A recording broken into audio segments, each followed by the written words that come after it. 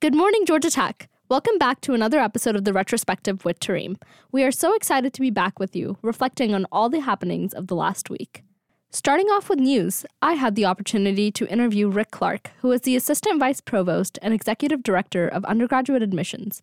In our conversation, we talked about the recent undergraduate admission cycle, Tech's deliberate expansion of the freshman class size, enhancing accessibility within college admissions, and Tech's role as a premier public institution.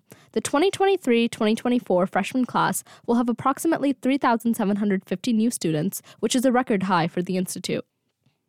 In Opinions this week, Tobias wrote about academic validation, and specifically, how seeking validation can often lead to one's own demise. Reflecting on his experiences of being an LMC major at Tech with aspirations of becoming a journalist, Tobias talks about the pressure that he felt by his peers and family about having a plan that ended in a six-figure salary and corporate job. Learning from his circumstances, Tobias reminds us all to forgo the validation culture that many college students fall victim to, and instead challenges us to be our true selves by seeking our own intrinsic validation and acceptance.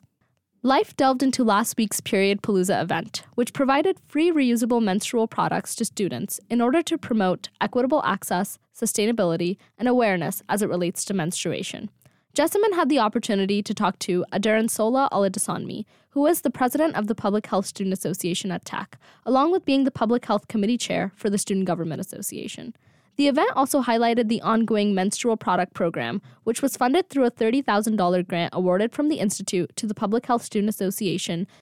In entertainment this week, Sloan went to see Dramatech's rendition of Rent. Through the book, music, and lyrics originally by Jonathan Larson, the show transports the audience to the Lower East Side of New York City in the late 80s and early 90s. From there, the audience follows the intertwined lives of impoverished artists and performers as they try to make a living alongside prejudice caused by the HIV/AIDS crisis.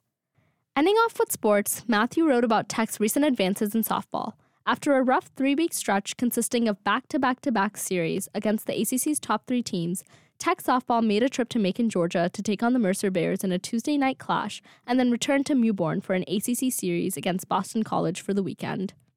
Thanks for listening as we wrap up another episode of the Weekly Retrospective, hosted by Tehreem. Be sure to pick up the Technique at newsstands around campus or online at neek.net. Tune in to Tech Takes as Rish and Rohan stick to this issue's theme and talk about the bests and worsts of their academic year at Tech.